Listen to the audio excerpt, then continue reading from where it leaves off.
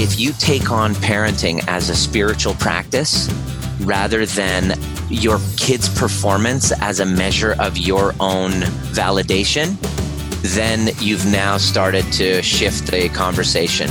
You've now had reframe the context, and now you can take on their challenges as an opportunity to heal you. And when you do that, all of a sudden, your children start to love themselves more. The greatest gift you can give a child is a self-loving parent.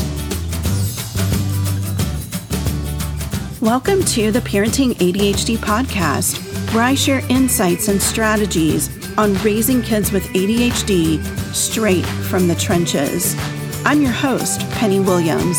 I'm a parenting coach, author, ADHD-aholic, and mindset mama, honored to guide you on the journey of raising your atypical kid. Let's get started. Welcome back to the Parenting ADHD podcast. I am super thrilled today to be talking to Dr. Nima Rahmani, and we're going to discuss triggers and behavior and letting that lead us through more discussion on polyvagal theory and regulation and trauma that our kids and even ourselves as parents are experiencing fairly regularly in our lives as parents of special needs kids. Thanks so much for being here, Dr. Nima. Will you start by introducing yourself? Let us know who you are and what you do. It's great to be here, Penny. It's interesting. I'm a chiropractor. It's like, what the heck am I doing talking about this stuff?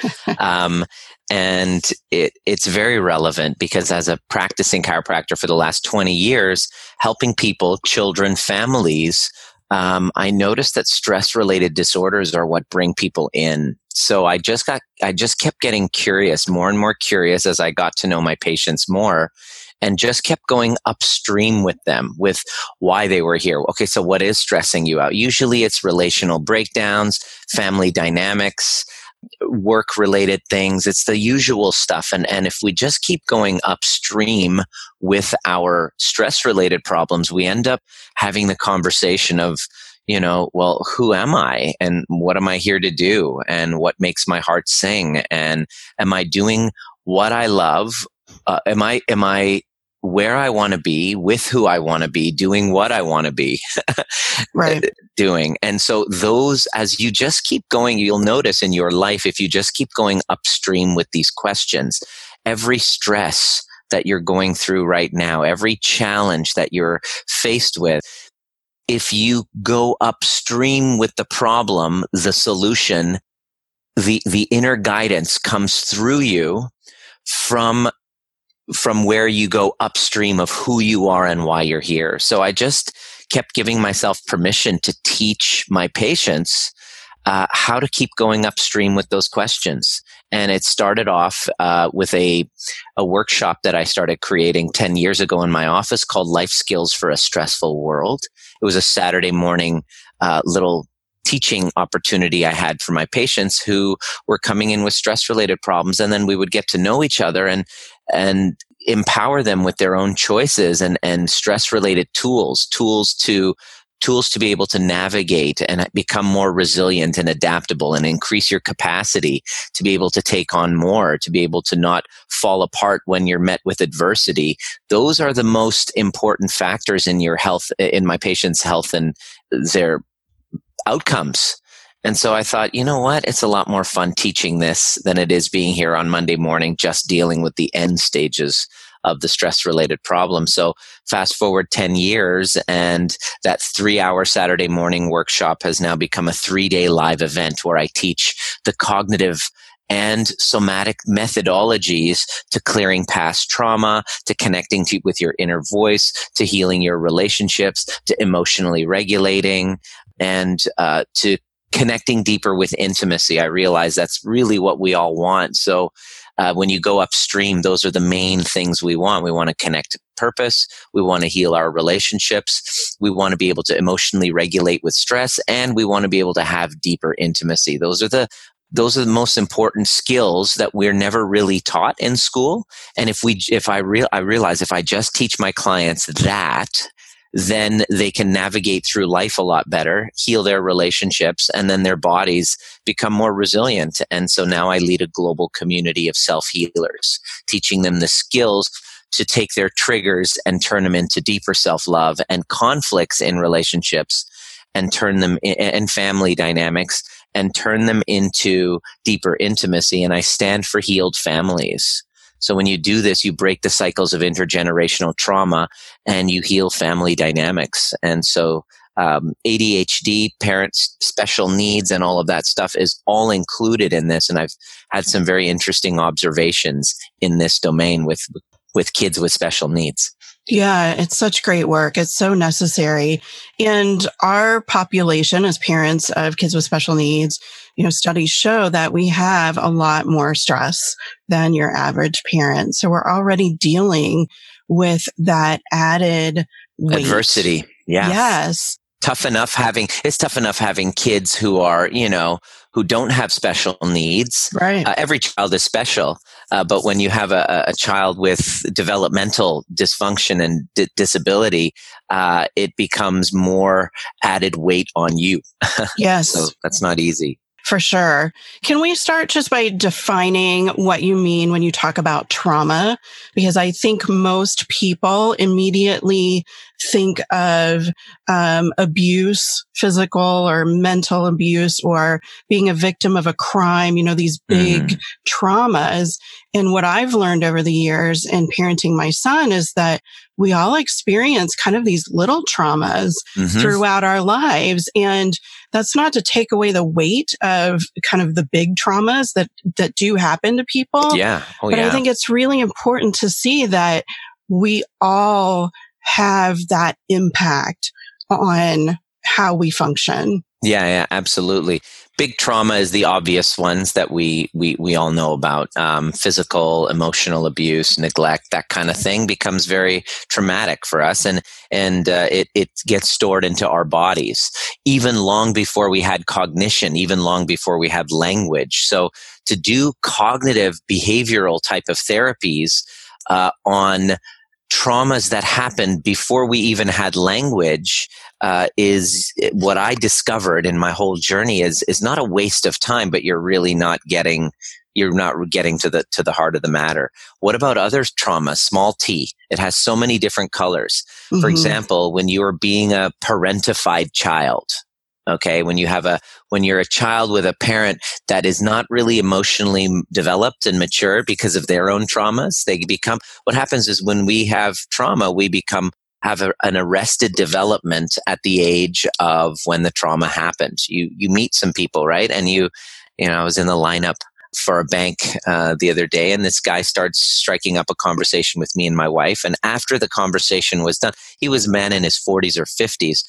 After he was done, my wife and I looked and we're like, yeah, he's probably felt like he was probably like 12 or 13 years old, just in emotional maturity level. Yeah. And that often comes from a trauma that happened at that age.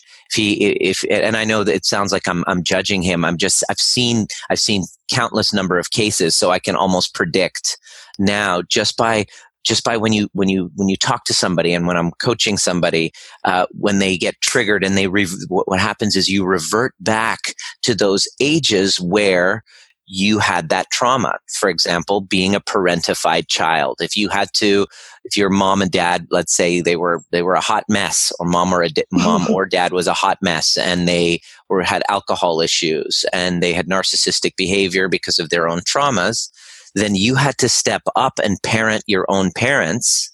Then being a parentified child, you didn't have your emotional needs met. That's a form of trauma. Not getting your emotional needs met, not getting your physical needs met is a trauma, like skipping meals. There was my ex-girlfriend, would tell me stories about how there were like a week where she would be with, there was no food in the household. And that's not getting your physical needs met. Your parents getting divorced is a form of trauma for a child, Absolutely. For a young nervous system who has no idea. Being bullied, physical injuries, the obvious physical or emotional abuse. Even if you were the child of a physically or emotionally sick parent, that parent wasn't resourced and able to meet your emotional needs. So that becomes traumatic for a child because they have to abandon themselves in order to survive. I have to let go of my own needs and take care of others and become hyper vigilant in taking care of my mother or father. And so that becomes a form of trauma. Growing up, these children experience adult life very unrewarding, unfulfilling, even if you have all the things, even if you have all the things to be grateful for. You have husband, wife, kids, great job. You still feel this lack of fulfillment because of the emotional quality. You didn't have that part of your needs met. When you had experiences as well, Penny, if you had fear being used as a motivator growing up, you don't do this, then, your father's going to come home and, like all of a sudden fear is used as a motivator, or used to control. That's a form of trauma. If you had chronic ruptures in the home that weren't repaired, a child, a 5-year-old, a 6-year-old feels that they're going to be left behind. That's traumatic to a child when you don't repair the rupture. Being told, stop crying. That didn't happen. Move on. Just quiet. Don't cry. That's also a trauma where your feelings are not validated or taught how to process them. So trauma has very many different colors. We've all experienced it, and we don't know that we have until we get into relationships and these triggers come up, and those are our old traumas. And then if they're not unresolved, anything unresolved gets expressed into the children. So we then our unresolved traumas, we start to have kids. They're designed to express all of the things that we've been repressing, which is a bit of a mind screw if you really look at it. But that's really the design of children. They're here to teach us just as much as we're here to teach them. As I have a baby on the way, my wife is due in October, knowing that I'm going in to this, realizing that child is there to teach me and bring up all of my unresolved wounding and triggers from my past as an opportunity for me to go in and resolve them and to heal them. And that's why I created the overview method, which is a tool to go and resolve and heal resentment and trauma. Yeah. Wow. Congratulations, by the way. Thank you. I would love to have had the knowledge that I have now when my kids were young, even, because now they're almost 18 and 21. And now I'm learning about trauma. All the ways that you screwed them up. Yes, of course. Yes. Yeah, I know, right? Absolutely. I know, yes. Right? Yeah. And that's inevitable. We all make mistakes. We're all human. We're all going to do it. And you did the best that you could, Penny. And so. Exactly. Yeah. Yeah. I wanted to touch on something you talked about with the trauma and how we see it later in relationships. I think for our kids who don't quite fit, who are differently wired, they have these neurological struggles with things like school, especially where they're trying to fit into this neurotypical expectation that they just can't. It's physically impossible for them. Right. And that's very traumatic, when they're going day after day and they're hearing you're not trying hard enough when they really are trying their absolute best, when they're seeing that they don't fit. That's traumatic. And then we see it in behavior. We see it in their emotional dysregulation, even physical and sensory dysregulation. It just kind of pours out of them. Especially when they get home and this is their safe place.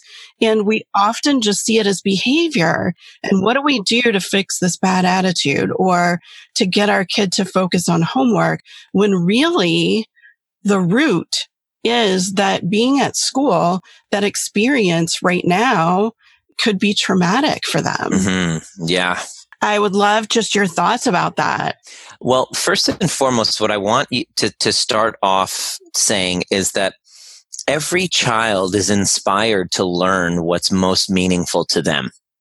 Okay? It's just whether they like eagles, whether they like robots, whatever it is, they love it. And the concept of ADHD and the labels that they put, I'm of the proponent that I'm not a fan of the labels. Now, this is going to upset a few parents here. I really want to explain my position.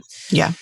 The labels for all of these diagnoses and disorders are not actually real. They are man-made, used to code, used as an insurance code so that doctors could get paid. And so the problem has happened is that we've now medicalized behavioral, adaptive behavior. Let me say that again. We've now medicalized behavior as abnormal and wrong, where it's just adaptive to trauma. Okay? There's a big problem of that. You labeling a kid, constantly telling them, well, they don't fit in, this square peg in a round hole doesn't fit in with us. It's abnormal. And now the messages that child is getting day in and day out is that they are defective. Yes. And yes, so they totally internalize that. Just furthers their own shame, and then their behavior gets worse. And then they go, oh, look, it's because of the thing. It's because of the disorder. And it breaks my heart to hear that. What if we just started off, and especially with the whole school system, it's a system. It's like anything else. It's systemic. It's a matrix that we're in that was created long before you and I were born, and we're born into it, and we're assuming that system is right. But the truth of the matter is, if that system wasn't there, the child is inspired to learn what's most meaningful to them. And there are certain things that we are all really good at, we have excess in, and we have deficiency in. We all have that. It just so happens that people who are on the spectrum have more extremes. If they're deficient in one, they will have more of an extreme of sufficiency in another. So I believe there's usually a balance. So if their kid is maybe socially not very centered and balanced, then they have like an extreme ability in math or computing. You know what I mean? Mm-hmm. There's some sort of, and instead of labeling them, it's wiser for us to just allow them create a system around them, rather than buy into this whole school system and everything, that it should be a certain way, that we have educators around them that actually get them to express their creativity, express their inspirations of what to learn, instead of labeling them and putting them on pills and then telling them that they're not, they don't fit in and they don't belong and they're not enough. That's more trauma. So the system itself becomes a perpetuation of all of their traumas. And so I've never, that child that they label ADHD, that can't concentrate in chemistry or math, can sit in front of a frickin' computer screen and be 100% focused and dedicated to hockey, or 100% focused and dedicated to video games. They're 100%, that's not attention deficit. That's just a label that you've put on so that you can explain your failure in the system to not be able to connect with them properly. But when you allow that child to express their inspirations, you realize they're actually geniuses. And that's the place for us to begin. That's where we begin. And to understand that, my thoughts on this is that when you see your child not fitting in, when you see them going through all of that, this becomes an invitation. Parents come to me, well, my kid has these and this problem. I realize that this is an opportunity for parents to become conscious parents. If you've ever read Dr. Shefali's work or seen Dr. Shefali's work, I have a training called How to Connect to a Disconnected Child. And what I teach in that is a lot, I've been teaching it for a while, and then Dr. Shefali pops up and I'm like, wow, this is exactly what we're talking about. Have you heard of her? I have not. Okay. She wrote a book called The Conscious Parent. You got to look her up. But what she says is that the role of children are not to be fixed, you're not the teacher, that they're here to teach you just as much as you're here to teach them. And to become a conscious parent is to take whatever they're challenged by and use that instead of trying to fix them, which will upset a lot of parents when I say this. The parent gets diagnosed with something and the parent all of a sudden is ridden with guilt. all of a sudden is like, oh my God. And the mom guilt shows up and it's like, oh my God, I'm a bad mom. Yep. And so the guilt and shame of that is so unbearable that here's the pattern that I notice. Moms will go from doctor to doctor, keep going, taking the kid to the doctor to fix the kid, not knowing that the kid wants to be loved for who they are. They don't want to be labeled. They don't want to be fixed. They want to be seen, heard, and understood. Yes. And when a mom all of a sudden, or a father, is so traumatized by their own guilt and shame that they don't know how to manage their own emotions about it, they end up overparenting and trying to fix, which then causes the child to then feel, again, not enough, that nothing they're doing is enough. And Yes. it perpetuates this. And so what if the parent said, wait, this kid's having problems fitting in and the kid is not landing properly. And they're just not doing their work and they're not paying attention and they're having all of these problems and the teacher is having an issue with it. What if the parent, instead of trying to fix the kid right away, was to pause and to go inside and do their own healing work surrounding this event and seeing where they themselves, why this is showing up for them. This is coming up for a reason. There's a mirror in that child. There's a repression in this child's behavior. It's an expression of something going on inside. Now, please understand, parents, when I bring this up, they immediately get triggered and say, are you saying this is my fault? No, I'm not saying this is your fault. This isn't your fault because you're completely unconscious of this. It's an invitation.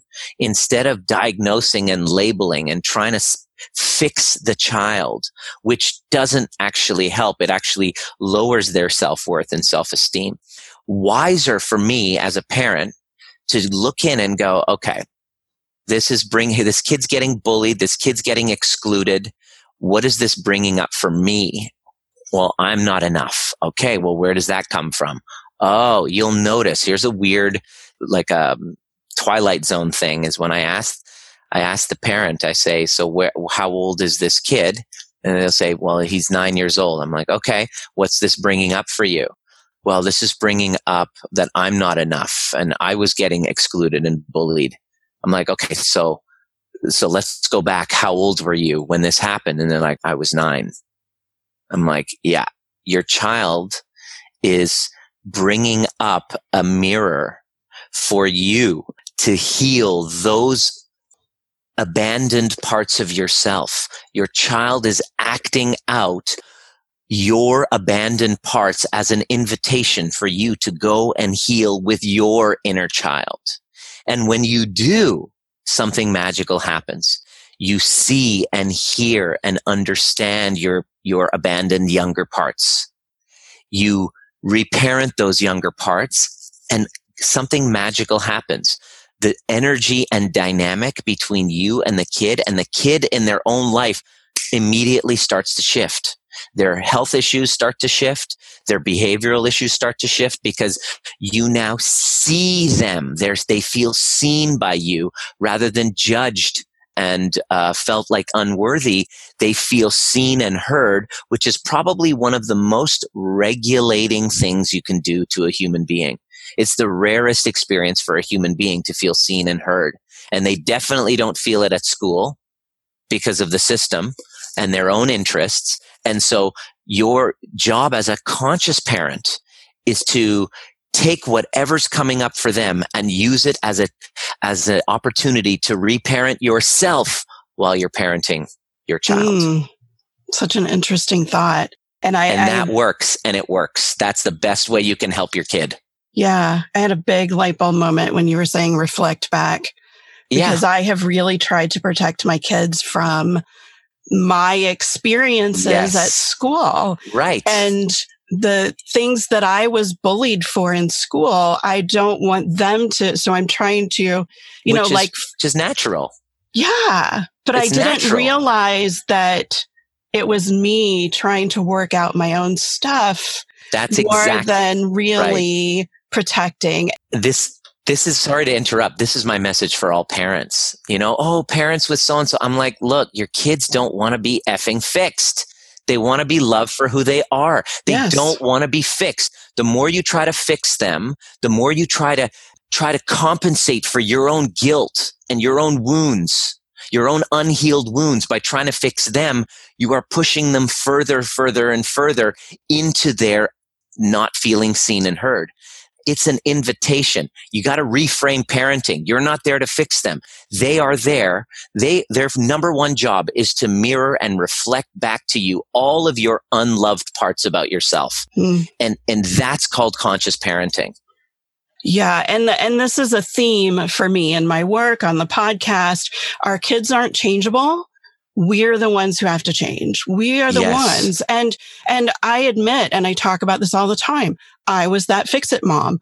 I was ashamed and guilty. And I just wanted to take away his struggle and his pain. And so it was from a place of good intention. Of course. But you're a great mom.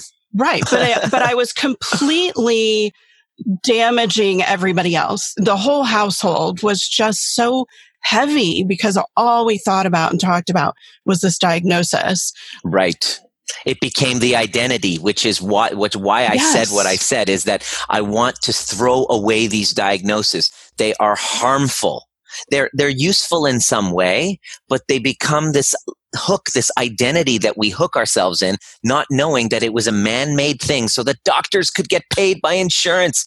Can you believe that we're labeling our children based on an insurance kind of structure? It's right. It's mind-boggling to me. You know, it has some other it's helpful in other ways. For instance, at school, you know, in order to get services, accommodations, you need these diagnoses, you know, but I think it's up to the parents to step back from that and to have the attitude that, you know, I'm all about person first language. I don't have an ADHD child.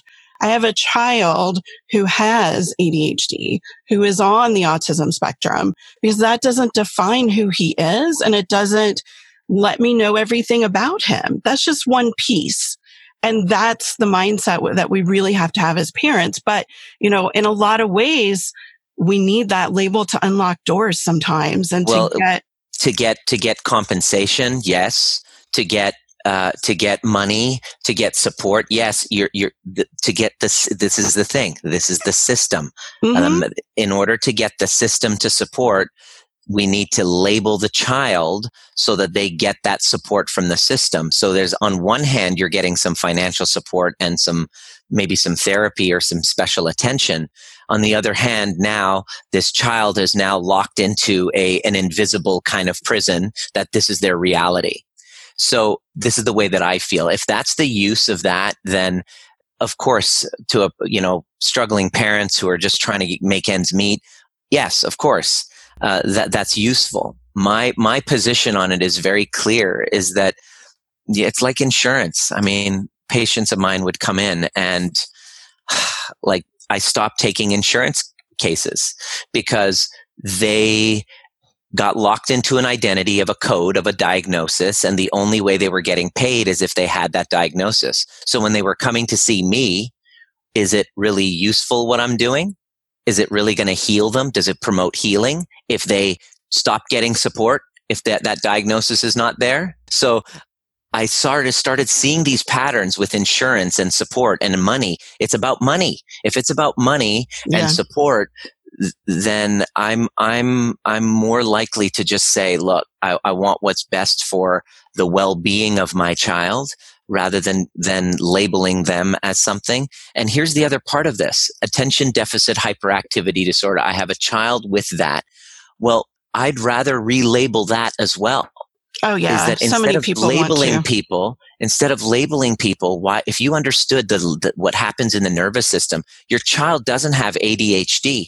Your child's nervous system is locked into a sympathetic fight or flight state and doesn't feel safe in his body.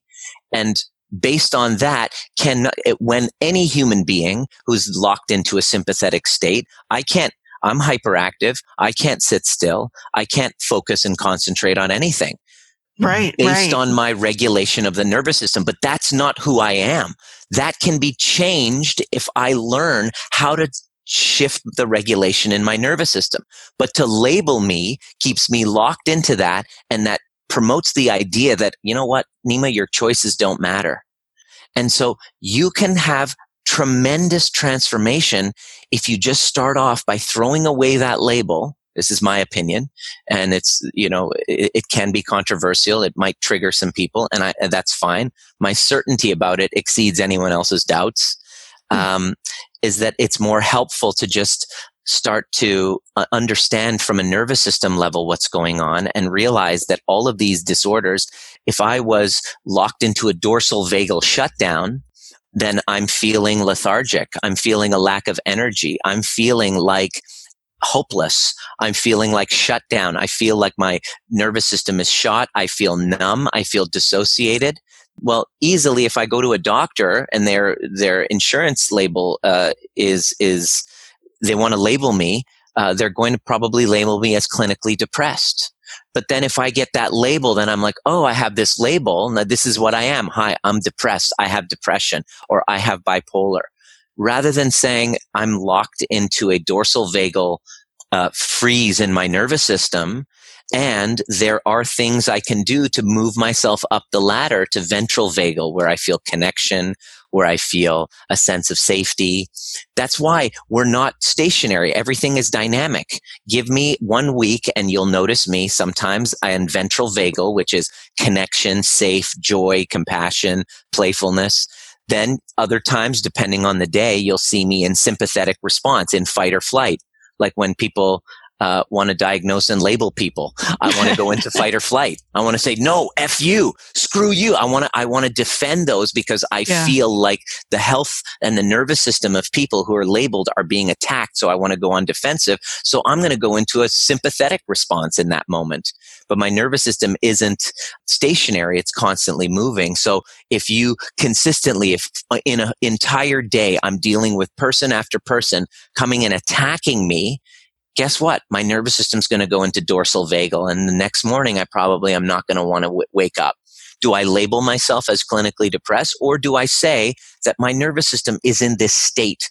We are unfortunately labeling states of the nervous system as disorders. They're not disorders. They are adaptive, normal, healthy, protective parts of our nervous systems designed to protect us from a threat, a perceived threat. So what the question you want to be asking is, what am I being threatened by? Ooh, a child who is going through a challenge. That's threatening to me. Well, that's my job to work on that for myself, so that I can show up for that child regulated and not download all of my anxious energy onto that child, because there's a neurobiology of interpersonal relationships. If I'm standing next to you in a room and I'm anxious as all hell, you're going to be able to feel that off of me. A child can feel that from you. And when the child feels your anxiety, I'm not blaming you, but the child feels your anxiety, they don't feel safe. They don't feel seen. They don't feel heard. They're not safe. Their nervous system goes into activation. Are they going to be able to sit and listen? And then they go to school every day when they're constantly repeatedly told that they're not enough, or they're wrong, or they're getting it wrong, because of the system and the way that they're teaching is not teaching them anything that's inspiring to them of their choosing. They're told what they should be reading and writing and all of that stuff. So it's the whole system, it's the whole cycle. And then I'm all about removing you from the matrix and teaching you from the get-go what your nervous system is, what it's there to do. It's there to protect you. It's there to keep you safe. It's got a whole bunch of unresolved trauma stuck in it that didn't even start with you. It started from your parents and their parents and their parents. And it's not even your fault, but this cycle of intergenerational trauma that keeps coming again and again. And how does it all end? Well, the person that puts their hand up and says, I'm going to now go and resolve the wounding from my younger parts.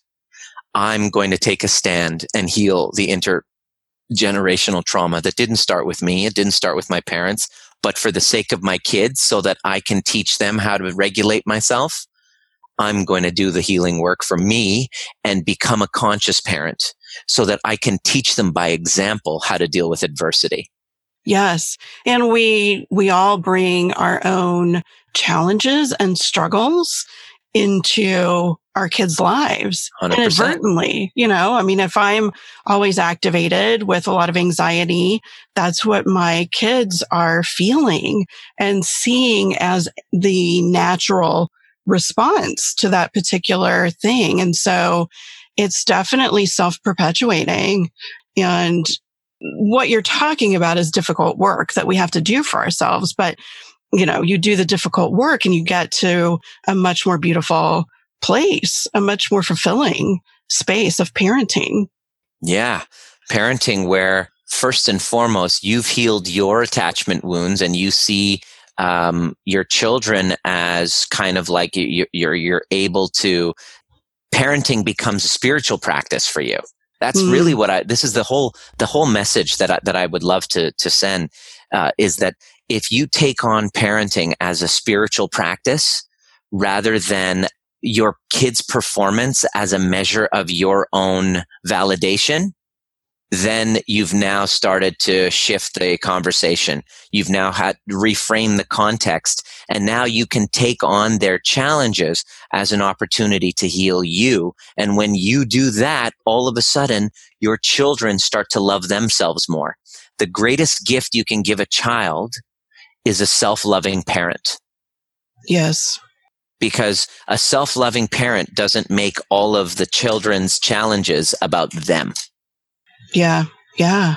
And we're modeling that awareness and confidence that we want our kids to have. Our kids are sponges. People say this all the time, but I don't think people realize the true depth of that statement. They feel what we're feeling. They see everything we do and say. They are reflecting that. They are learning that in almost every moment. Yeah. One of the clients that I'm working with is having a teenager who's just having a hell of a time. And she's just like, she's suicidal. She hates herself, all this stuff. I'm like, well, why don't you, and she started working with us. She goes, can you help my daughter? I'm like, does your daughter want my help? Has she been following my content and is inspired to work with me? She said no. And I said, well, then I don't want to work with her because this is only for people who are taking on the healing themselves. This is what really got her to take it on. I said, you want to help your daughter. She doesn't love herself, right? You want to help her? Well, you have to show her how to love herself by example. Mm-hmm. And she was like, yeah, I absolutely don't love myself. I'm like, yeah, how is, and your daughter can feel that. She's like, Mom, how are you trying to get me to love she's 17. How are you trying to get me to love myself when you don't even love your own self? It's like, whoa. So it's really the ultimate accountability, and it's not comfortable, and it's the most difficult job. And my hats go off to moms. My hats go off to parents. It's the most difficult job in the world. And if you take it on as a responsibility of your own spiritual practice, you're becoming a conscious parent rather than an unconscious parent that is trying to protect them from your own wounding, where you can't really protect them from pain. That's why you are where you are today, is because of the pain that you've gone through. And it's the most difficult thing, watching your child make choices or do things that is going to walk them into pain.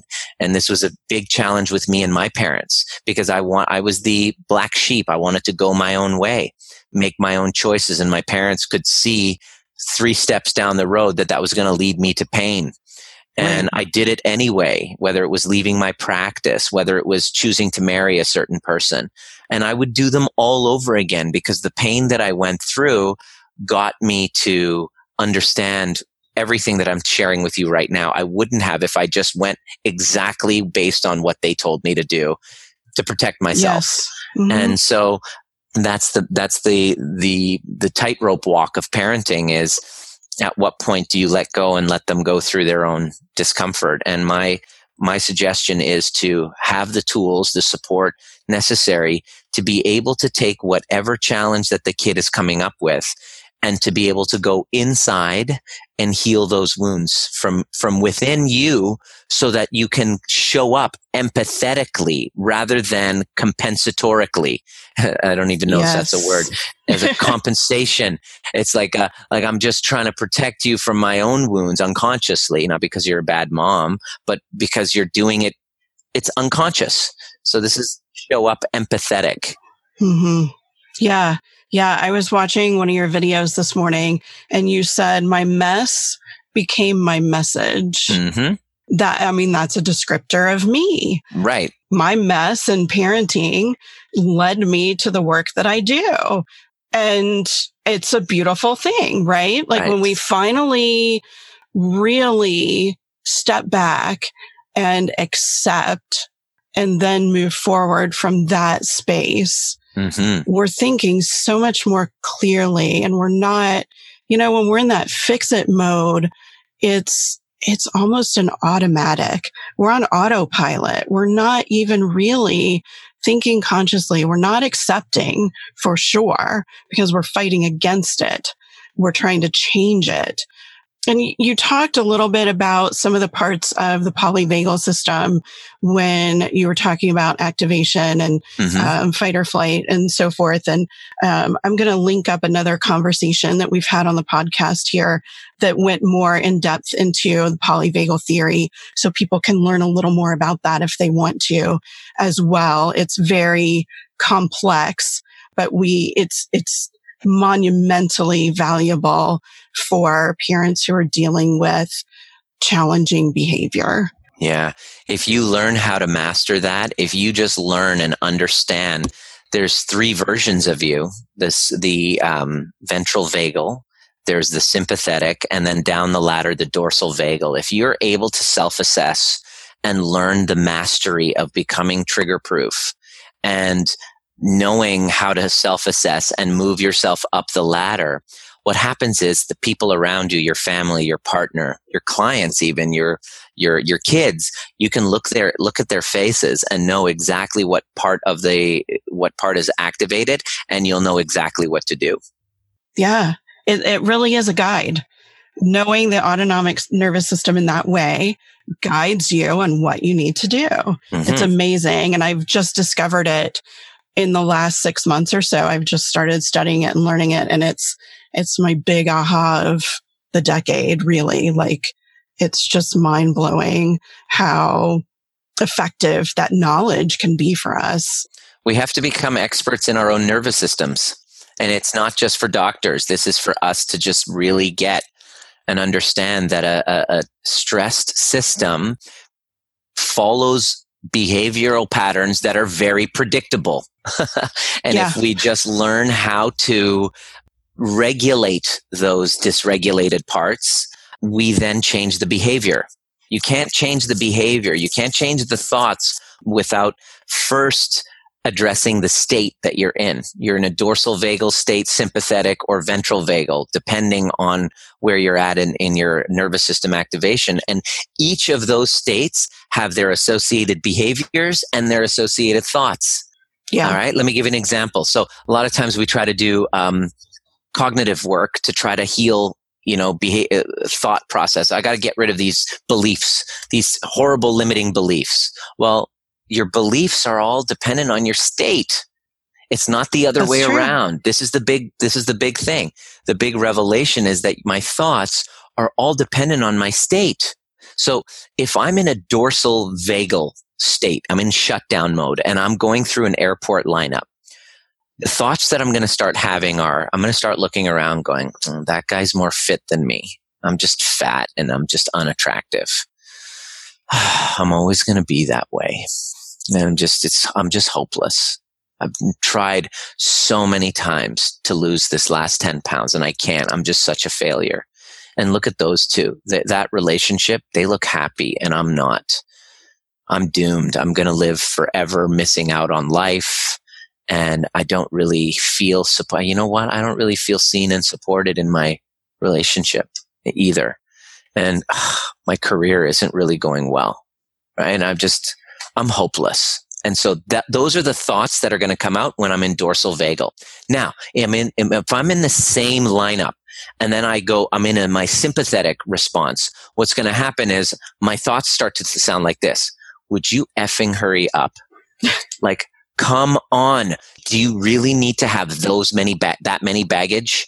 Oh my God. Just take your time, sweetheart. Come on. God, I can't stand these people. Like, boom, right there. That's my thoughts when I'm in sympathetic. I'm sure you can relate. But if I'm in ventral vagal, my thoughts will be like, oh my gosh, I'm so grateful to be going on this trip. I can't wait to go to this restaurant. I'm going to call so-and-so friends. I got this book. I've done really well. It's been such a great year considering, and I'm really proud of my own, achievements. Now, that's my thoughts depending on my state. So to try to change thoughts without addressing the state first, you're going backwards and you're wasting your time. Yeah, those are great examples.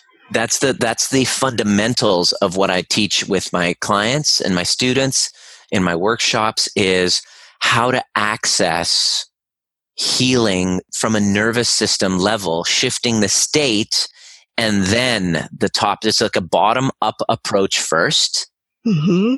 And then the top down. And then we deal with the cognitive. The cognitive stuff's important, changing your thoughts, beliefs, whatever. But as soon as I change my state, 80% of my issue is taken care of. My thoughts automatically will start to shift.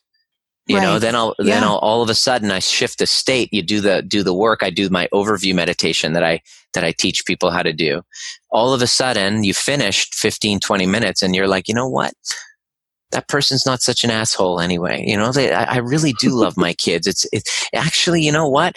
I really enjoy the challenge of everything that I've learned with this child with all this spectrum issues and learning disabilities. I can't believe everything I've learned. I'm so grateful that this kid has these challenges because of who I've gotten to become as a result of that. Now, you'll get to that level, and I'm sure you've had moments where you feel that way and think that way, but that's because of your state. So the goal is, instead of trying to change your thoughts, you must first address the body.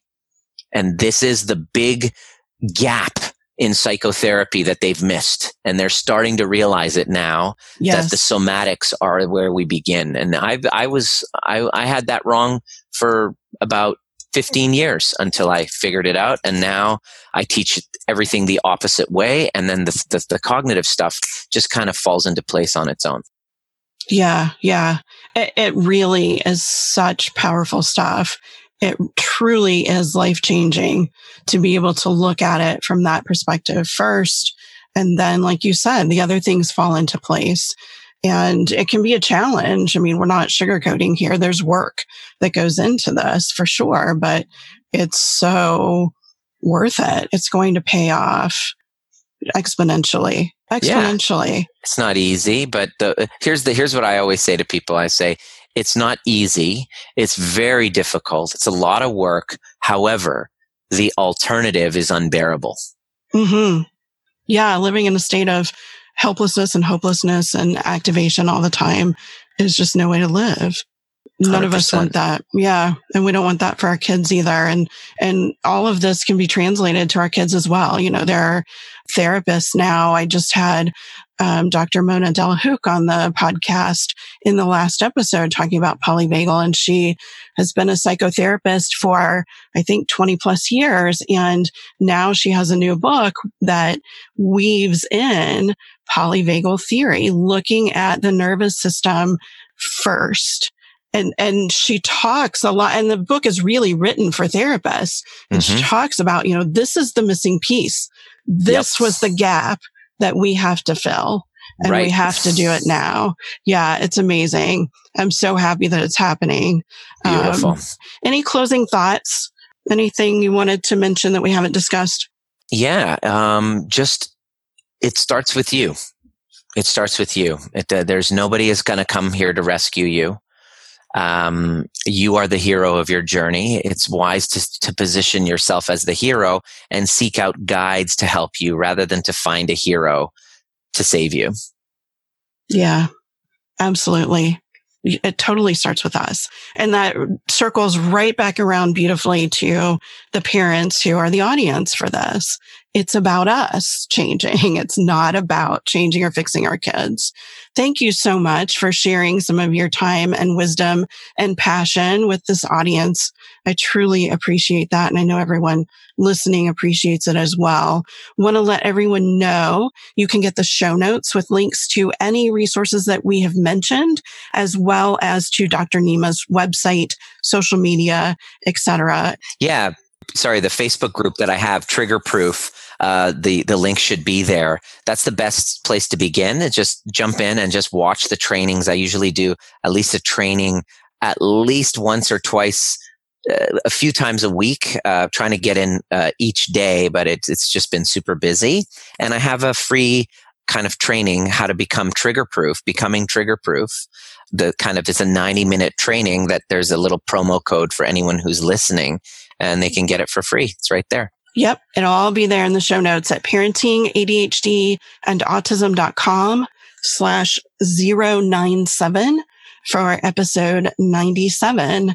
And I thank you again, Dr. Nima, and I will see everyone next time. Thanks for joining me on the Parenting ADHD podcast. If you enjoyed this episode, please subscribe and share. And don't forget to check out my online courses, parent coaching, and mama retreats at parentingadhdandautism.com.